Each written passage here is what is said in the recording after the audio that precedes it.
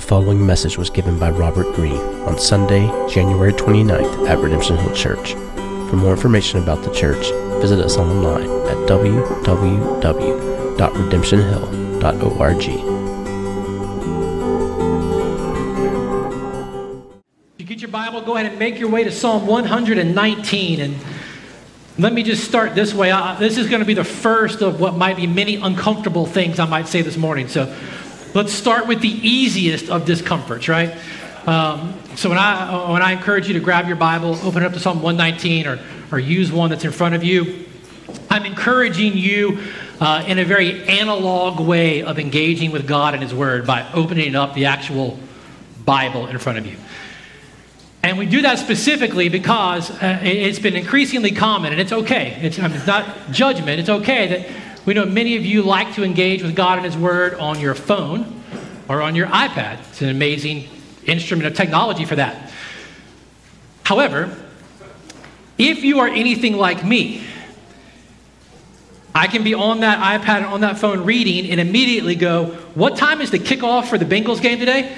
And I'm over at ESPN, right? It's easy to sit there and engage and be like, oh, I haven't checked that notification that keeps coming up and scrolling. And so the encouragement is to move towards a little more analog moment when we're together. And if for any reason you want to continue in here to use your phone or your iPad, that's great. You know, we're not going to be legalistic about it. Comfortably, I'll just ask that you put it on airplane mode for yourself. Like, I've gotten used to noises. There's all kinds of noises when you're speaking. You get really used to them over the years, and you can work through them. So it's not like your phone ringing or pinging or whatever.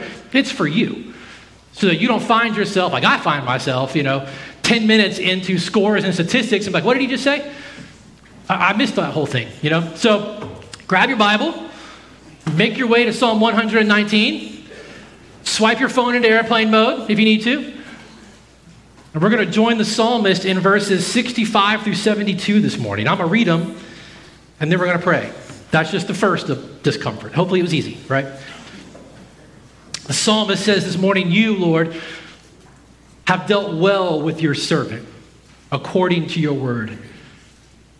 Teach me good judgment and knowledge, for I believe in your commandments. Before I was afflicted, I went astray, but now I keep your word. You are good and do good. Teach me your statutes. The insolent smear me with lies, but with my whole heart I keep your precepts. Their heart is unfeeling like fat, but I delight in your law. It is good for me that I was afflicted, that I might learn your statutes. The law of your mouth is better to me than thousands of gold and silver pieces. Bless you. Let me pray for us this morning. Father, we thank you again for the privilege of being gathered together this morning by your kindness. And we ask this morning that you do that which only you can do, the work of your Spirit amongst us this morning. Help us to hear your voice in your word. Help us to see your loving kindness to us. We ask this morning that you would do that in Jesus' good name. Amen. The name John Bunyan is probably familiar to a lot of you. For those of you for whom it's not familiar, he was a pastor who authored numerous books. The most famous that you probably are familiar with is The Pilgrim's Progress. What you may know or may not know is also that Bunyan was imprisoned for 12 years for being a pastor, for preaching the gospel. All he had to do to get out of his prison term was conform to the requests that were given to him to stop preaching, and he would be free to go. 12 years he remained in prison.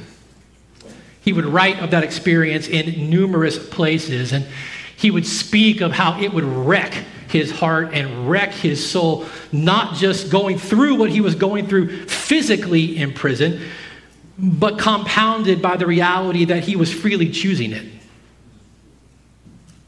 by not being willing to conform.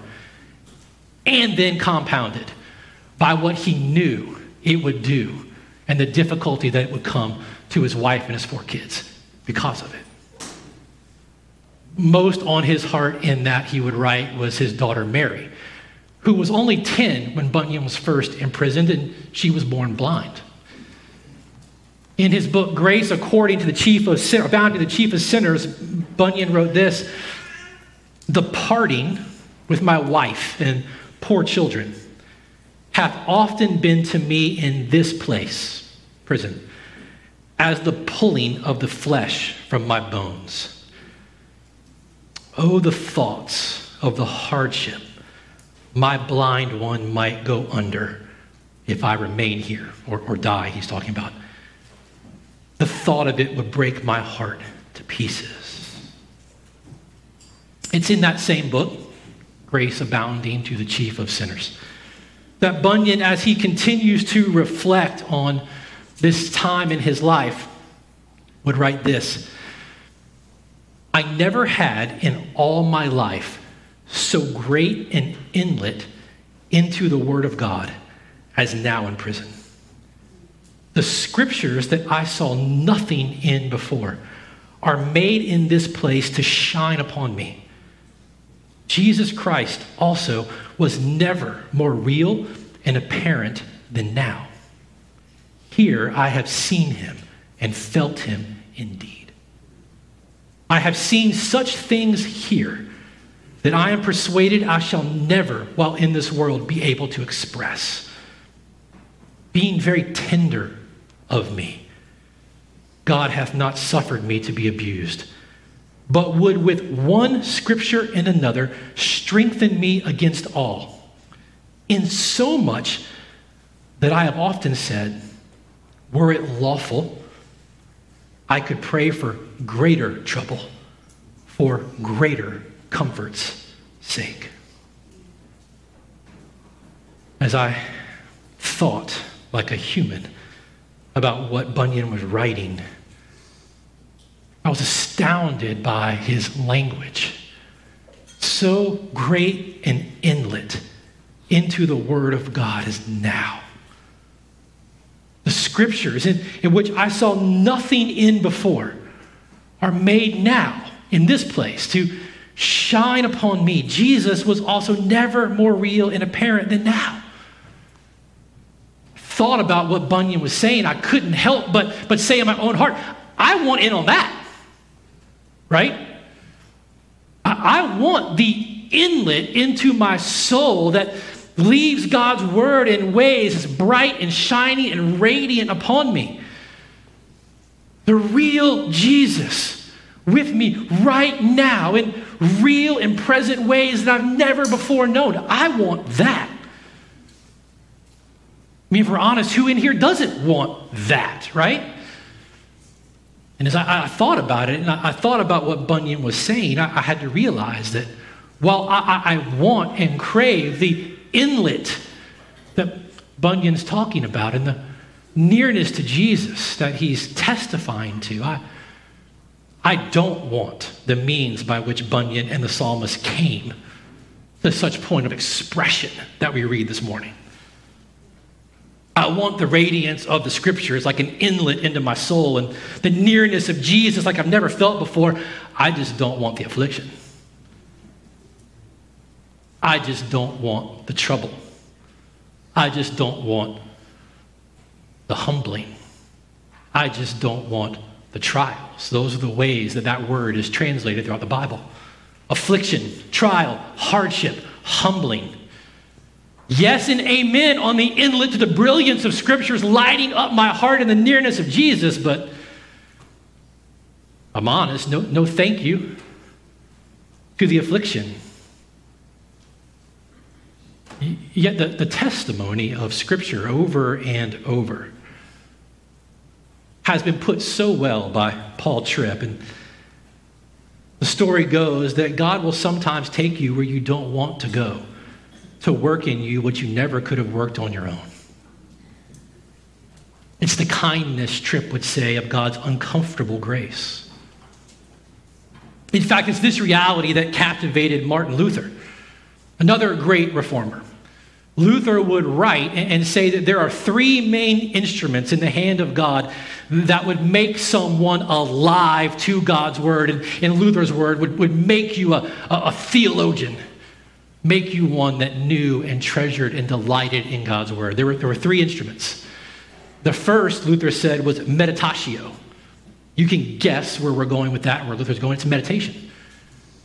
It's the habit of sitting with the words and the phrases and the statements of Scripture, so much so rolling them over in your mind and your heart, and by the Spirit's influence and illumination, them becoming new and alive to you in your heart. Meditatio. The second, Luther said, was oratio. Taking the fruit of those meditations and the electricity that the Spirit has born in your heart through God's word as you've sat with it and turning it into prayer. Speaking to God out of what has become alive in your heart. Meditatio and oratio. The third, and what Luther will call the touchstone of the instruments, is tentatio. Translated, trials, affliction, difficulty, humbling, hardships. Luther said this is the touchstone instrument. It teaches you not only to know and understand, but also to experience how right and how true and how sweet and how lovely, how mighty and how comforting God's word is. It, Luther said, is wisdom supreme. I want wisdom supreme. An inlet into the word of God such that it's radiant in my heart, that Jesus is nearer to me than I could ever imagine. But oratio, meditatio, yes. Affliction, humbling, trials. No, thank you.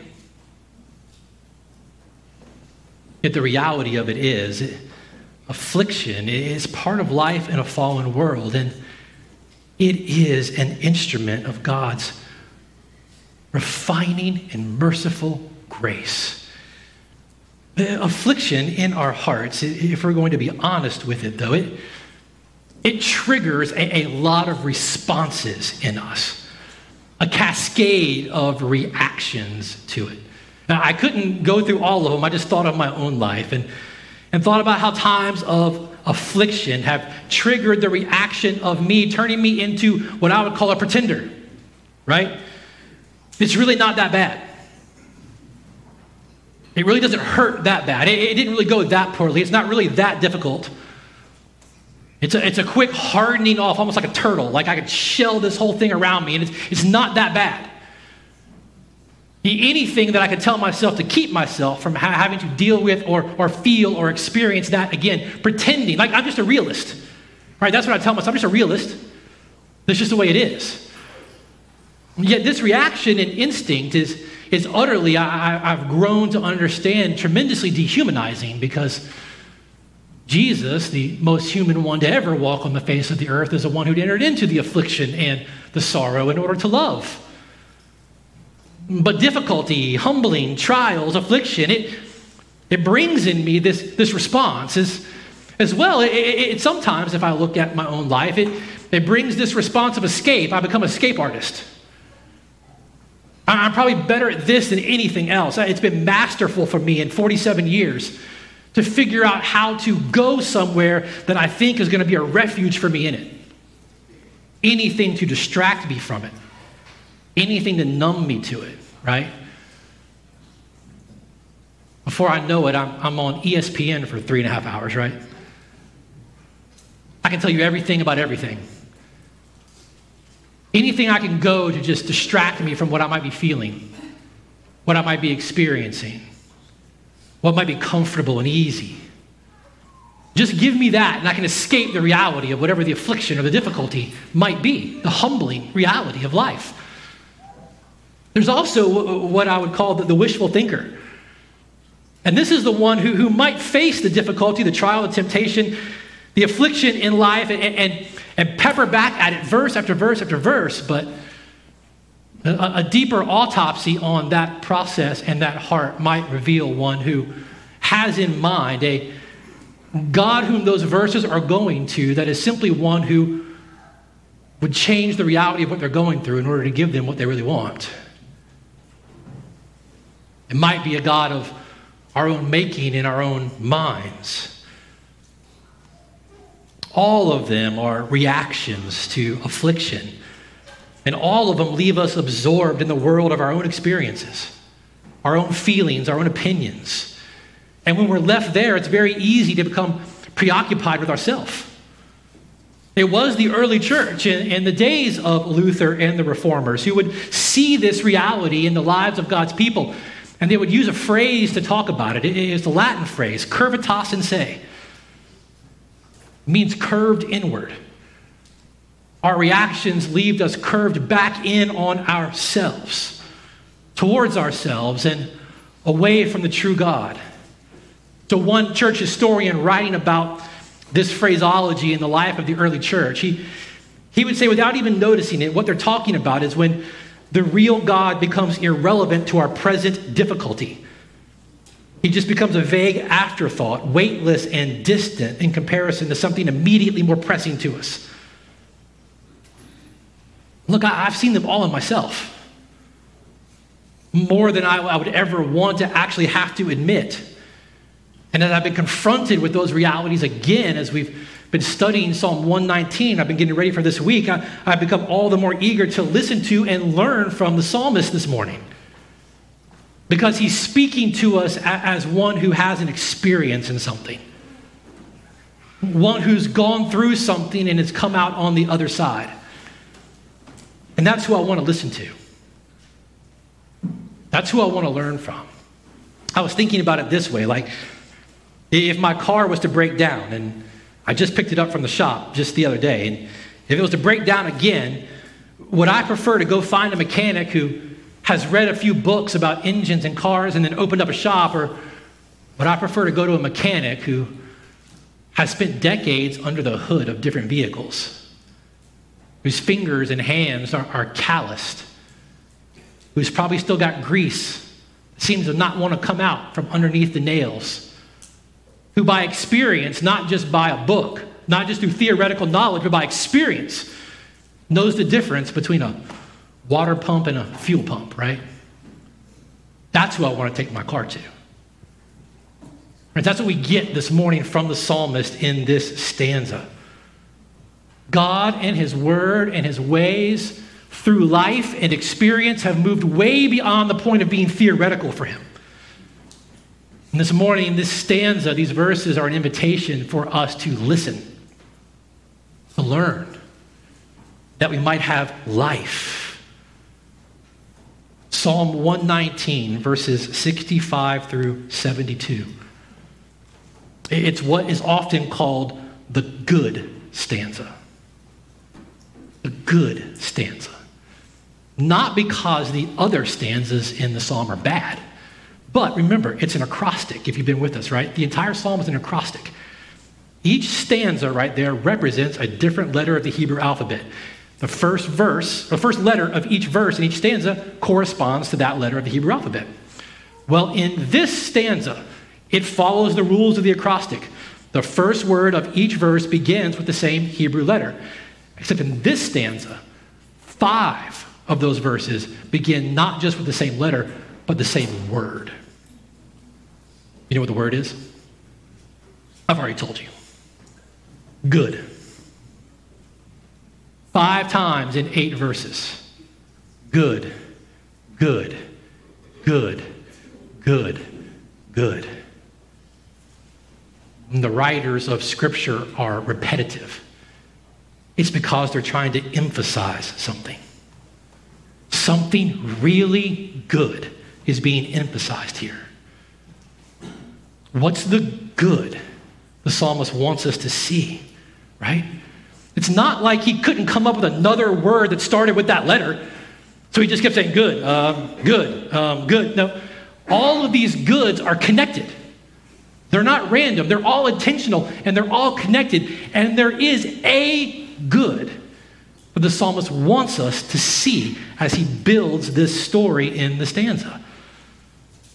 He has a good in mind that he wants us to rest in. So, you've got it open. Let's take a look.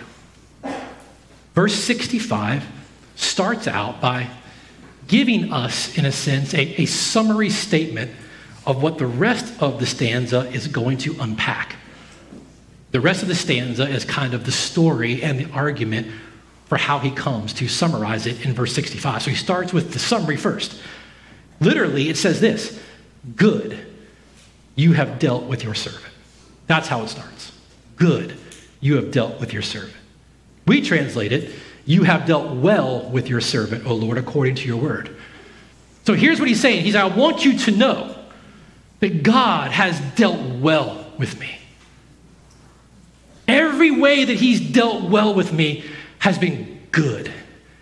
And it's been in accordance with his faithfulness. It's been in accordance with his promises. It's been in accordance with everything he's revealed about himself to us in his word. He's been good to me.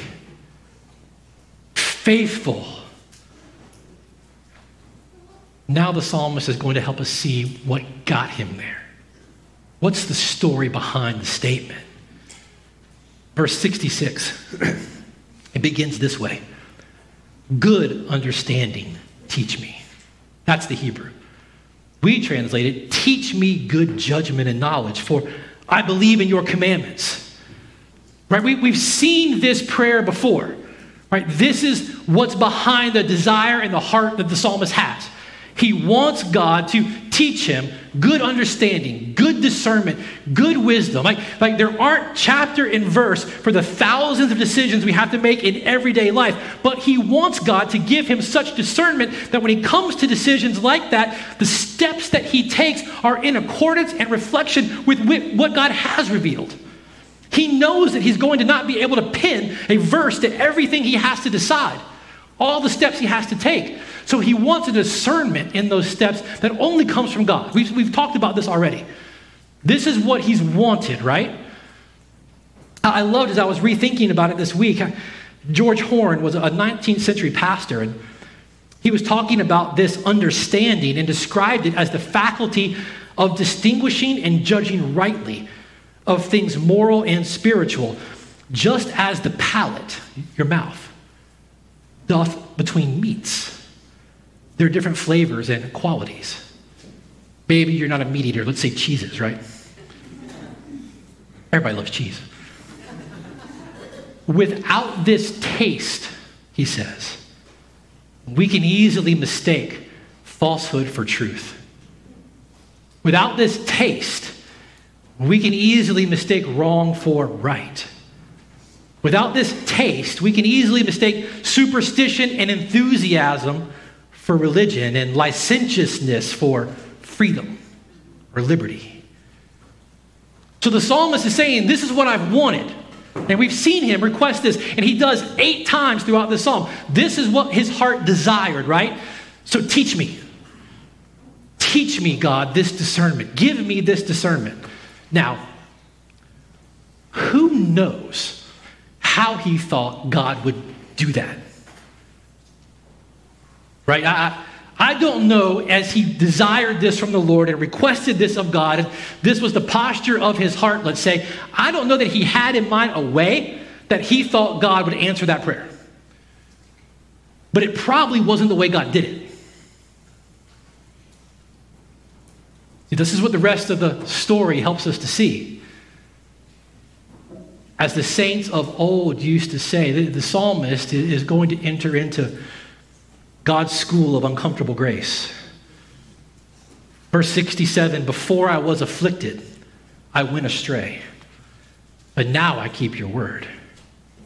Verse 71, it's good for me that I was afflicted, that I might learn your statutes. The psalmist, remember, he's looking back. He's on this side of an experience and a time in his life. And he's looking back and testifying to God's people, what he now understands as he's gone through this. Before I was afflicted, troubled, humbled, whatever the difficulty was. That's one of the things I love about Psalm 119 as a sidebar. The fact that we don't know who really wrote it means we can't tag it to a very particular instance. We just have to listen to it like a human and consider what he's actually saying. Before I was afflicted, I went astray. Same word from Isaiah 53:6, talking about sheep that go their own way. That's what it's saying. Before the affliction came, I was going my own way. I was doing my own thing. And the presumption that comes in understanding the psalm is one that gives the framework through what he's talking about of going, I was going my own way because things were going well. Things were going well for me. Right? You can imagine that things at his job were going well. Things at his family were probably going well. His relationships were probably firing. Like maybe he was a guy that had goals and checklists for the month and the quarter and the year, and he's just ticking boxes off right and left, right? All the retirement accounts are getting topped off. Everything's going well. As a good Hebrew, as a good Israelite, right? He's making the sacrifices, he's praying the prayers, he's doing all the things that he's supposed to. But with hindsight, he looks at it and says, I was going astray. My heart was going down a different road. Everything looked great to me. Everyone could look at me and go, hey, things are going really well for you. I didn't realize that I was about to walk off a cliff, though. Before I was going astray, before I was afflicted, I was going astray. But God, as we've already been reminded, He'll take you where you haven't intended to go in order to produce in you what you couldn't achieve on your own. Maybe, because we don't know exactly when this psalm was written, maybe in his mind were the words of Jeremiah that God gave him to speak to Israel in Jeremiah 22:21. When God told Jeremiah to tell Israel, I spoke to you in your prosperity, but you wouldn't listen to me. Maybe the psalmist is remembering that and going, oh, I get that now. I get it. Everything was rolling. But I couldn't really hear you. I get it now. In my affliction, you've got my full attention. You've got it right now. Because it's in these times and in this school that we learn things we'd otherwise not know. In God's wisdom and hands, this trouble, this humbling, this affliction can become a profound professor. I mean, just look, for instance, at what the psalmist says on the other side of the season. Before I was afflicted, I went astray, but now I keep your word. Now, having gone through this, now I can see that your word and your ways, they are the well-trodden path to life. Your word and your ways, the one who created me, who knows what I'm to be satisfied in, who wired me to be satisfied in you. You, the one who can lead me to the very life that you intended for me to have and to be created for. Your word and your ways. That's the path to life. Everything was rolling and going well, but I couldn't see, and I certainly was deaf, like Jeremiah said, to your voice when I was going this way. I was astray, doing my own thing. But now, through affliction, I've come to see that your ways are life. It's good for me that I was afflicted, that I might learn your statutes. Now again, remember, this isn't learn like I didn't know that one was listed there. This is learn as in understand. Same root word for what he asked for in verse 66, that understanding. This is how God is answering that prayer. This is how God is answering that desire of his heart for discernment, for understanding, for wisdom in those thousands of decisions that there isn't a chapter in a verse for, but they'll reflect the heart of God.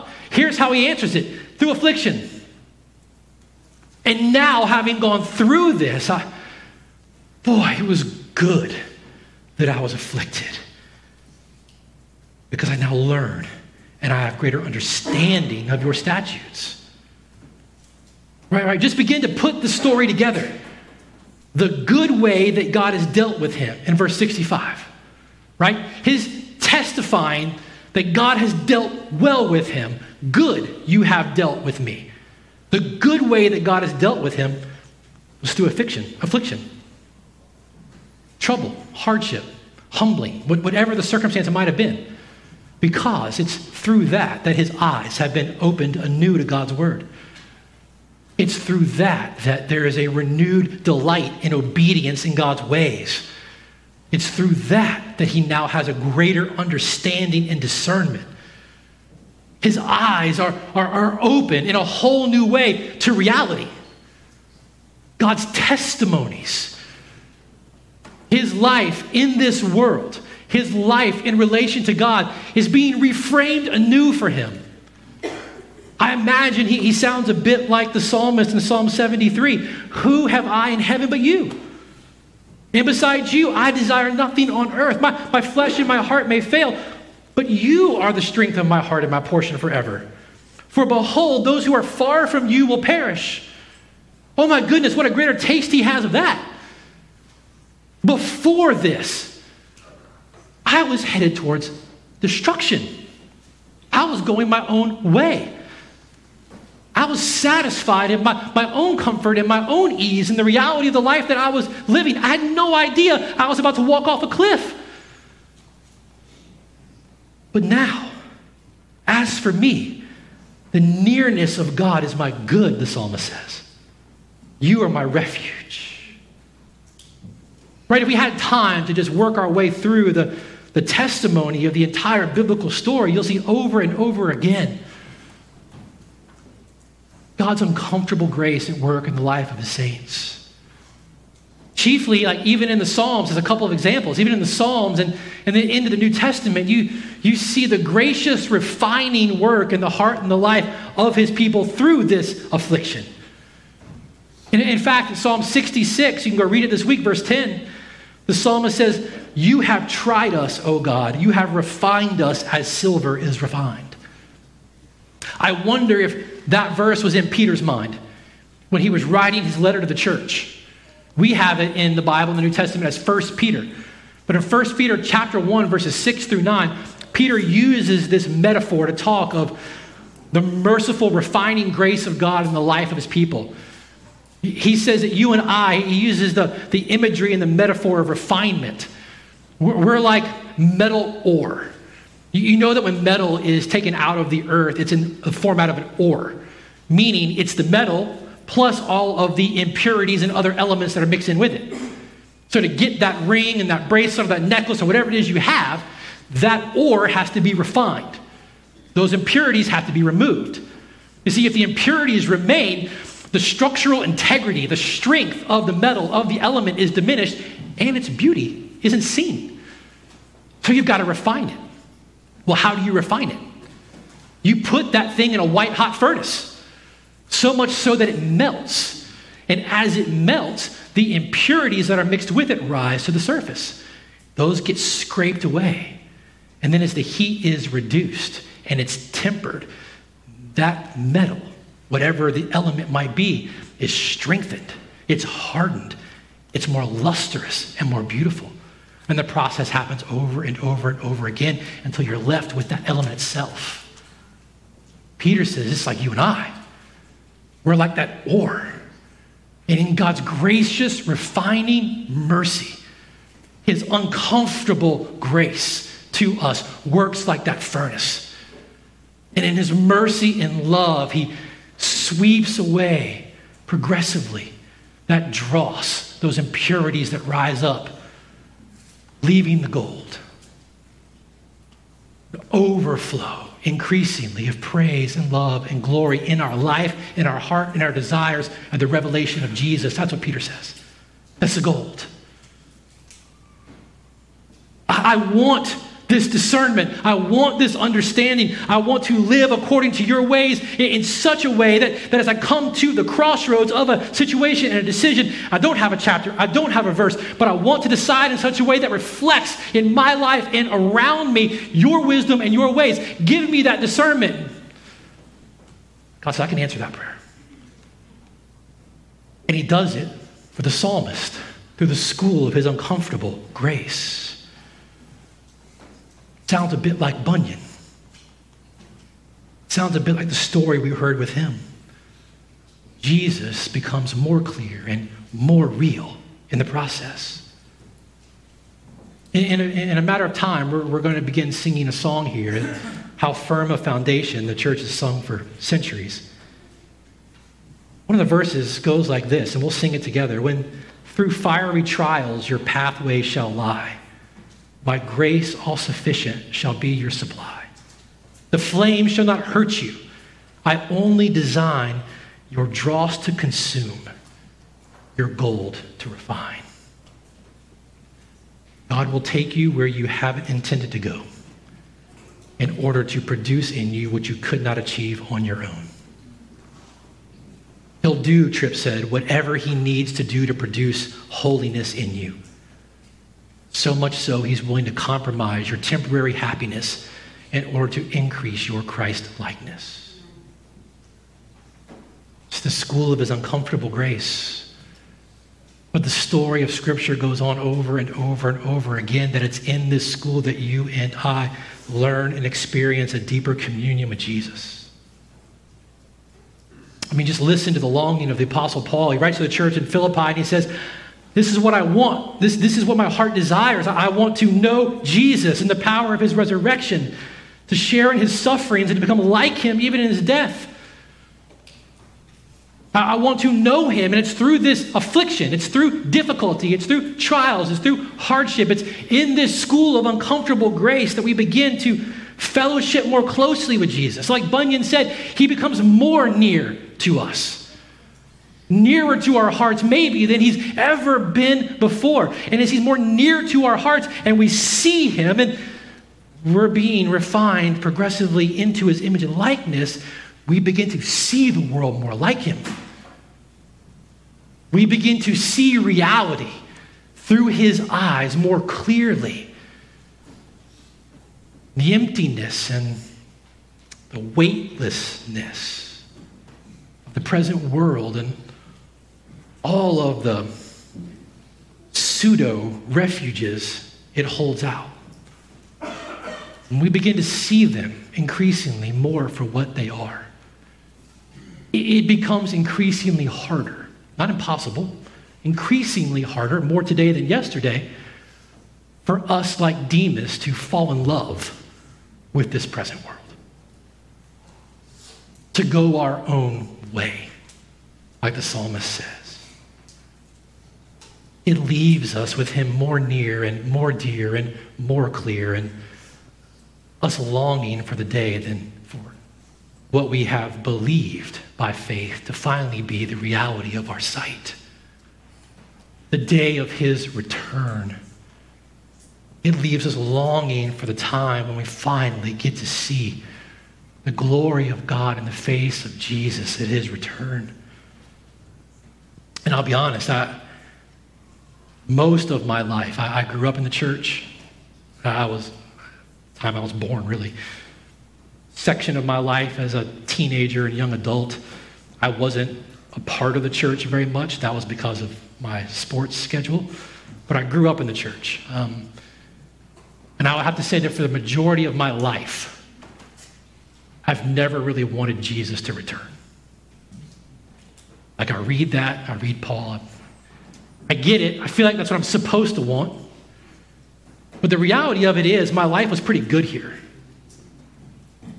I didn't have a lot of difficulty as a kid. A lot of things came pretty easy to me. I did pretty well at different things that I would do.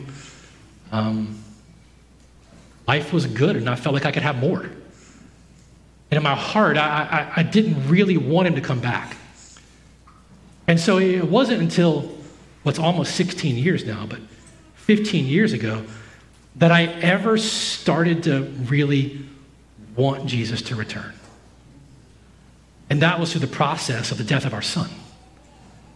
And I'll be honest, for the first little while, what I wanted was to see my son again. That's what I wanted. I knew that that was going to happen when Jesus returned. But what I wanted was to see him again. But it was through the process and through the affliction and through the hardship and through the humbling that I began to learn that there was something far exceeding even what I felt like would be the greatest joy of seeing him again. There was something far exceeding even that held out for me. And I began finally to want to see and be with Jesus.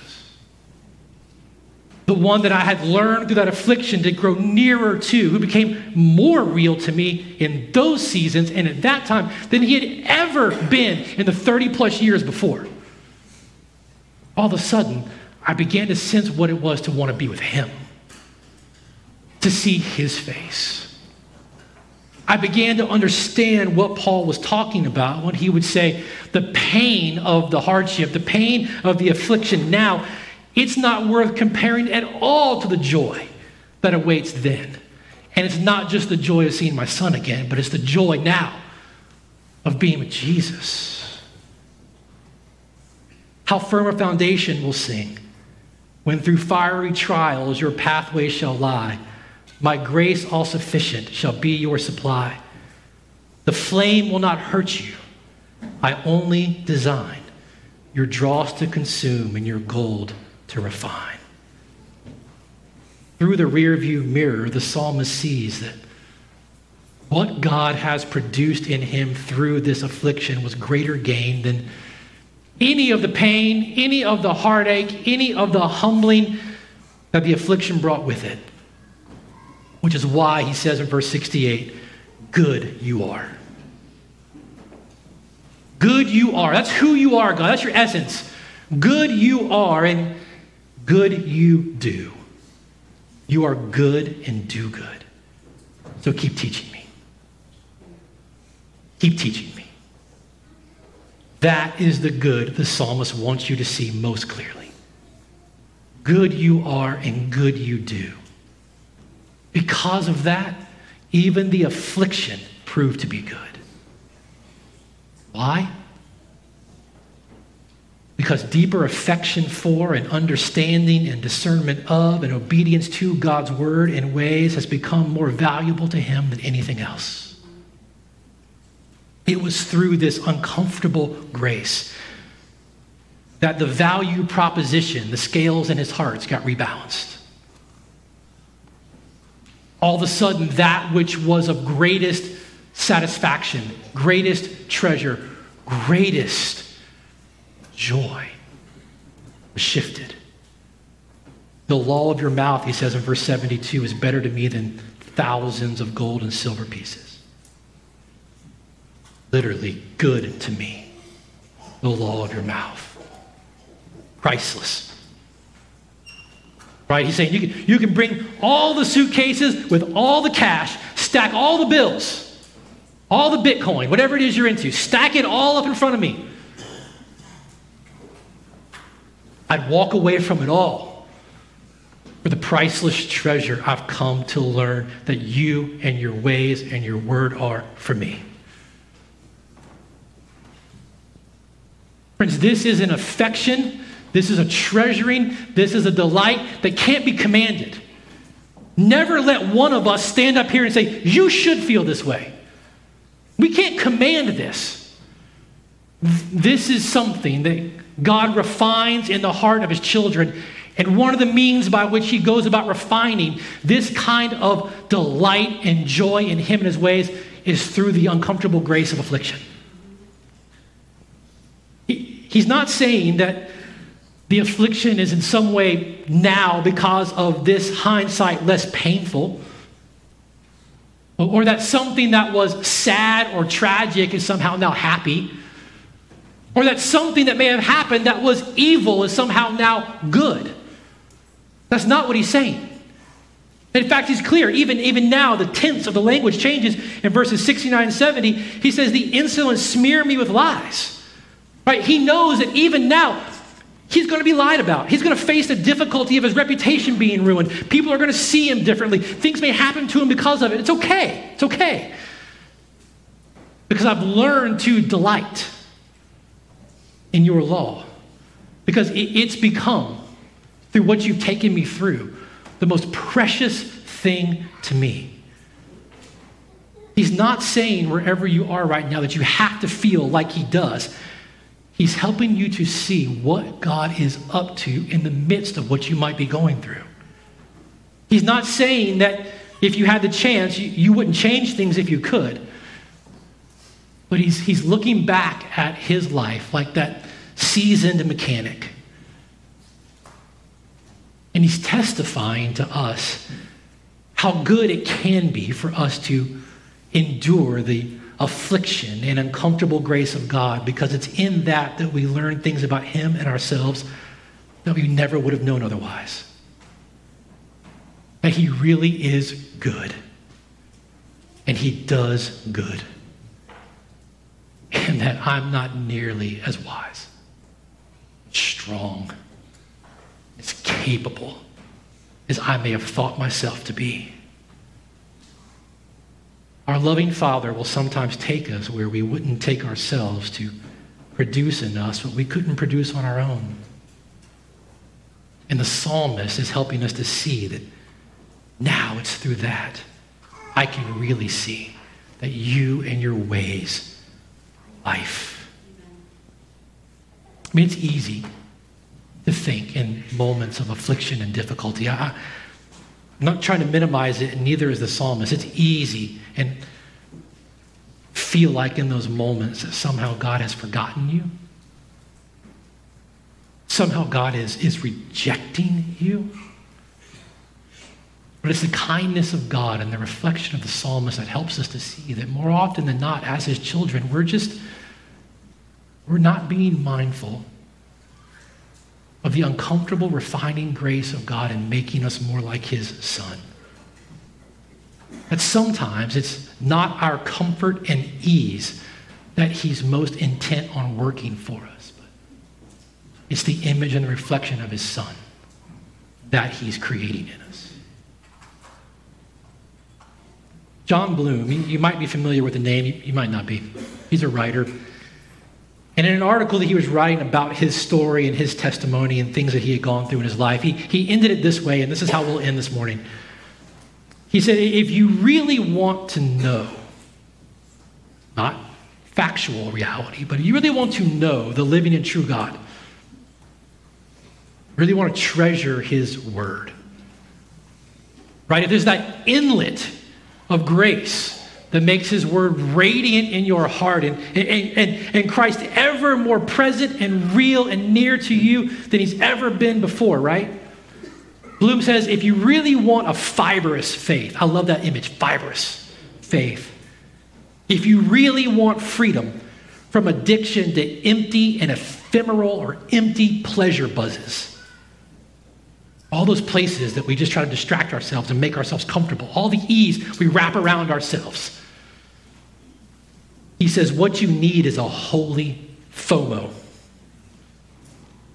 a fear of missing out on the deep pleasures of God that exceeds your fear of the affliction, your fear of the uncomfortable grace.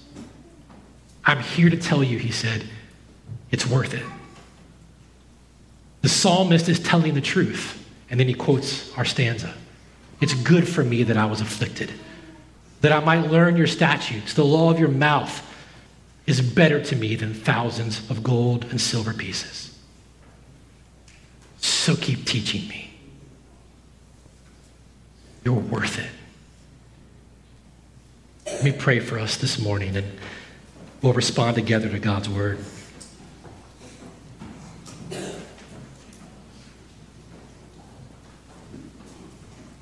Heavenly Father, it's even a second time still.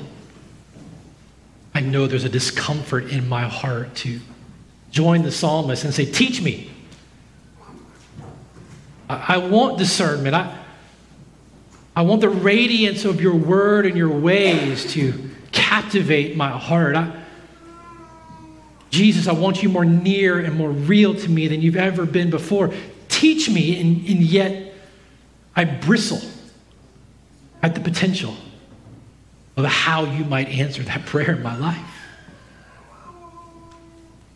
Lord, rebalance the value scales in my heart.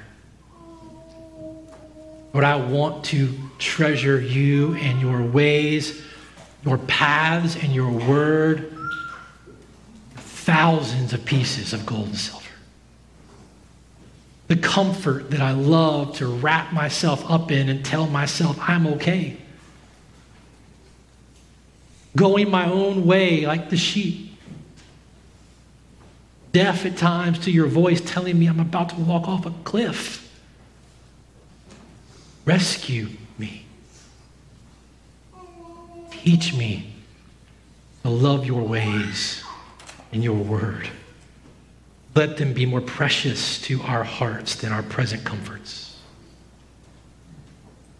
We ask that you would do this work by your Spirit in Jesus' good name, for his glory and our joy. Amen. You've been listening to a message by Robert Greene, given at Redemption Hill Church in Richmond, Virginia. For more information on the church and to hear other messages, please visit us online at www.redemptionhill.org.